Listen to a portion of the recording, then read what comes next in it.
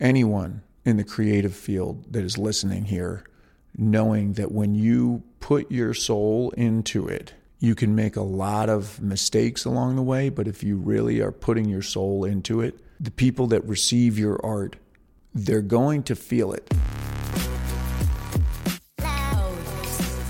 Welcome to Monday Morsels, the abbreviated companion to our full-length Friday interviews. This is Matthew Del Negro, and you're listening to 10,000 No's.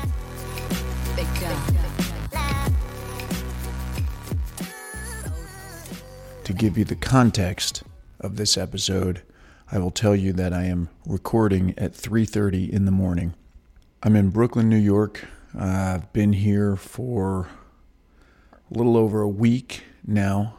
By the time you're hearing this, so even almost 2 weeks, 3,000 miles away from my family, getting ready to go back to resuming shooting season 2 on City on a Hill.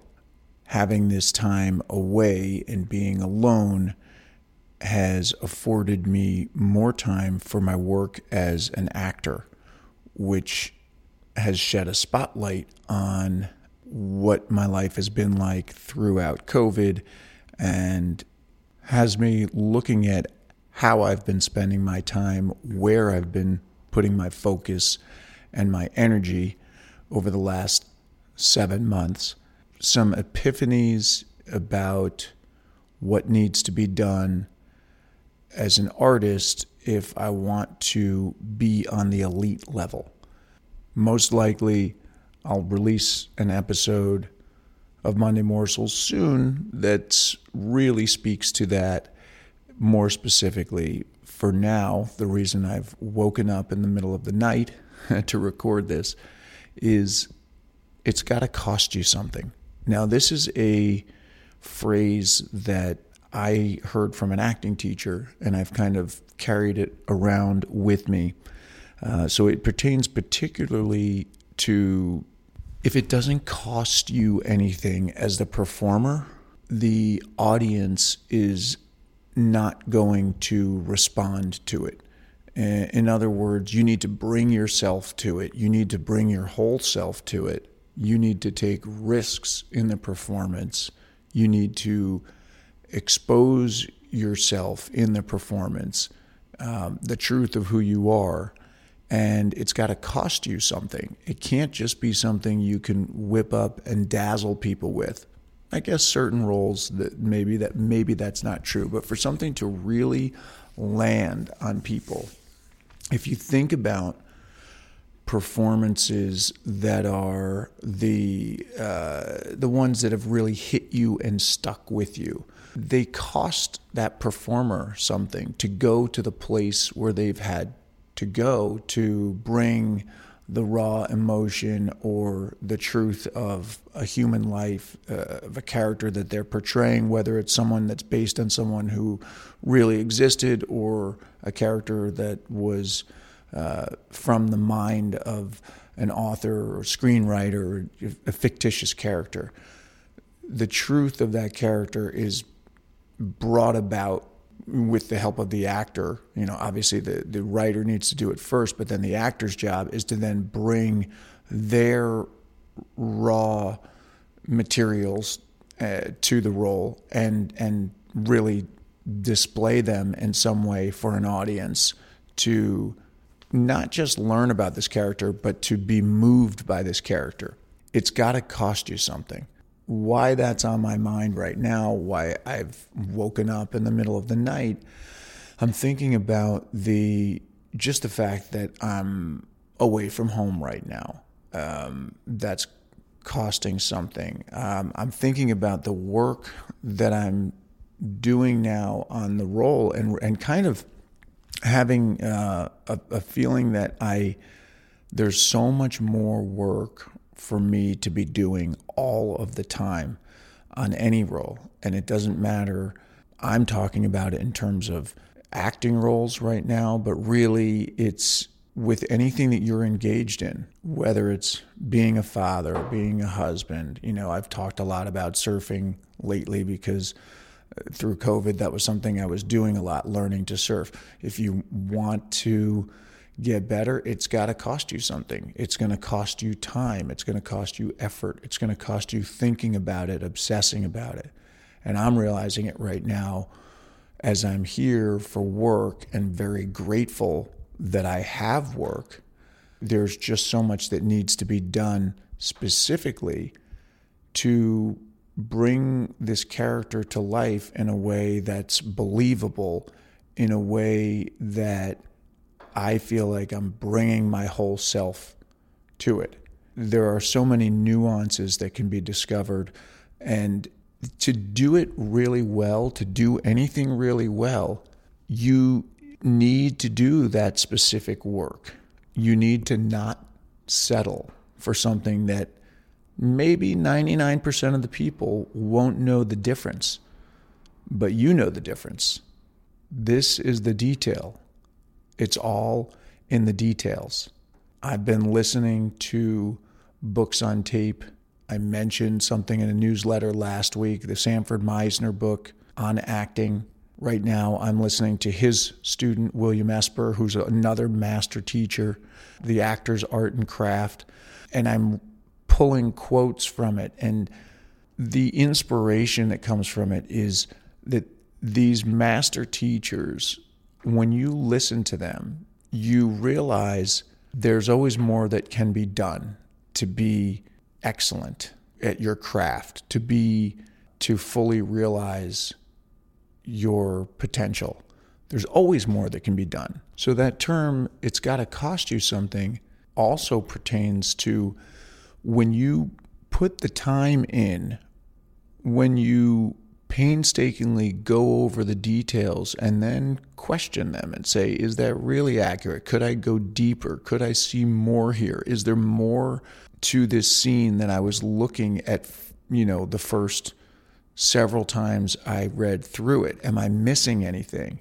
Am I talking to a character in this scene that is reminiscent of a character from my past, just the way it is in life, where something that they do triggers me because of someone that I know from my past who is similar. And so when I'm working on a scene, can I look at it and say, okay, I'm talking to, character X, but really ask, who is character X? Have I had interactions with that person? Who does that person remind me of? Does that remind me of somebody that used to abuse me? Does it remind me of an old friend? I mean, that's going to shade the scene one way or another. These are details. Whatever it is that you do, if you're listening right now, maybe many of you are actors or artists in some way, but maybe you're someone who is a teacher. For you, are you looking at each individual student? Are you looking at the nuances of that kid? Where they come from, how they learn, what their learning style is, what are their strengths and their weaknesses? Or are you just kind of blanketing the whole thing and trying to do a one-size-fits-all teaching job? Same thing if you're a banker, doesn't matter.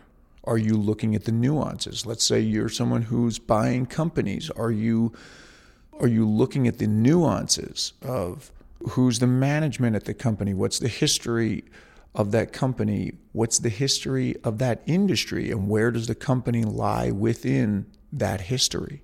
All of these nuances, these details, that's what I'm talking about when I say it's got to cost you something. It's the effort that you put forth. It's the fullness in which you see whatever subject it is that you are studying or claiming to be an expert in, or wishing that you were at the top of that particular field. And the tricky thing is, when it costs you something, a lot of what it costs you will be time, focus, and attention.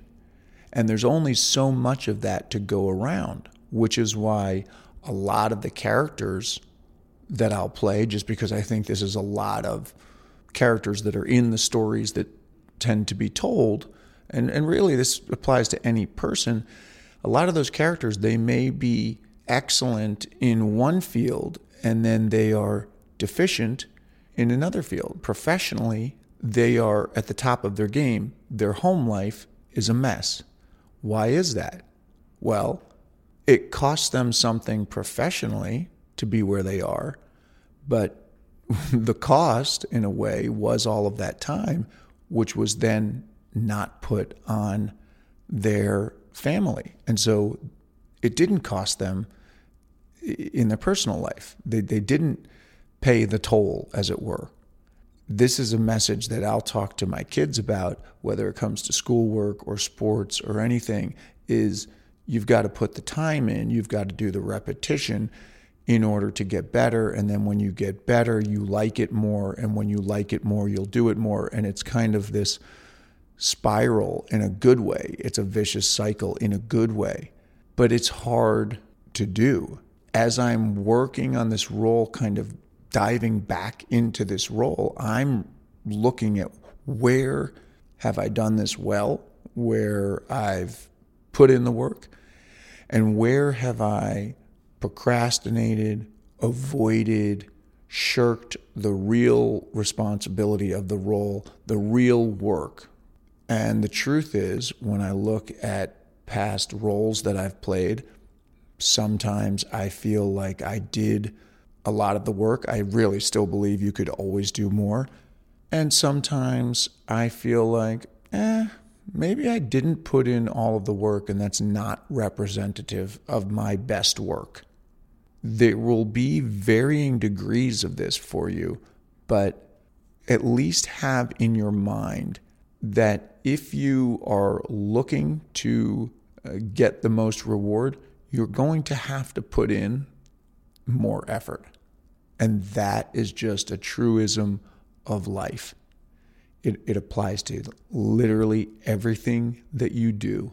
You reap what you sow. You put in the effort, you get out the reward. Now, do you get it out immediately? No. My experience is that many times you don't get it, the reward, on the timeline that you initially wished you would get it. But you need to have faith that when you do put in the work, you will get back from whatever that was that you were putting in, whether it's a relationship, whether it's a job, whether it's, for me, a particular role, some skill that you're trying to pick up. It could be knitting, it could be writing, it could be anything. But when you put the work in, if you're being guided by mentors or studying it in a proper way, there's also not working on something in the right way. So you're putting in time, but you're not necessarily putting in constructive time that's going to reap you the maximum amount of reward for the time that you're putting in. But if you put in the time, you are going to be repaid. And if you're an actor or a musician or an artist of any sort, anyone in the creative field that is listening here, knowing that when you put your soul into it, you can make a lot of mistakes along the way, but if you really are putting your soul into it, the people that receive your art, they're going to feel it in some way. It's going to enrich your performance or your creation. So it's got to cost you something. That's it for this week. I guess I could give a really cheesy segue and say it's got to cost you something, like my book, which you can buy, pre-order at the link in the show notes. It's coming out October 27th. 10,000 No's: How to Overcome Rejection on the Way to Your Yes. I'm really excited about it. Starting to do a lot of interviews about it, and I hope you will buy it. I hope you will read it.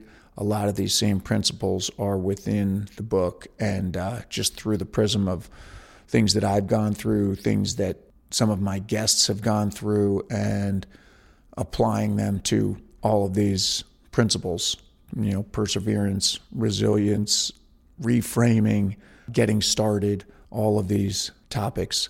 So check that out and have a great week. And we will see you on Friday, and we'll see you back here next Monday. Thanks for listening to Monday Morsels on 10,000 No's. Any love you can give us by spreading the word to family and friends is greatly appreciated. And be sure to check out our full-length episodes every Friday. We'll see you then.